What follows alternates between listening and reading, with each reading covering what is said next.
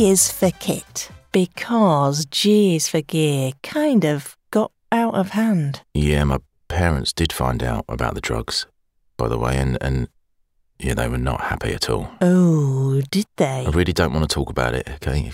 K is for kid. OK, yeah, it is. K is for kit.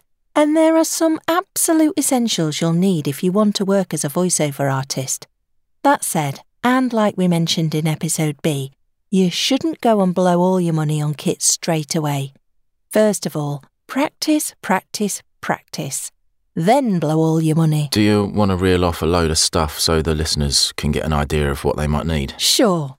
Microphone, mic cable, mic stand, shock mount, headphones, speakers, audio interface, pop filter, vocal booth, acoustic treatment, ya. computer, monitor, keyboard, mouse, spare cables, all money. reliable internet, and a nice comfy chair to sit on. Have you got all that stuff? Pretty much. I haven't got any of it. Well, you don't actually need everything on that list to start recording your own voiceovers at home.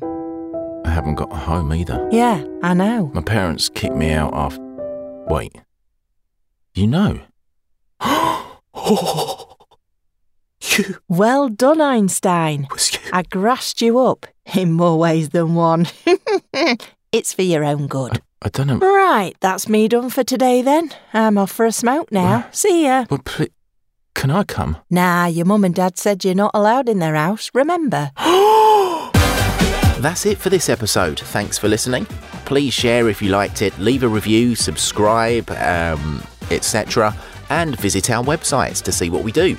Mine is martinwhiskin.co.uk. And mine is shelleyatthemic.com. Oh, that's so much better than my one. I know. See ya. Yeah, bye.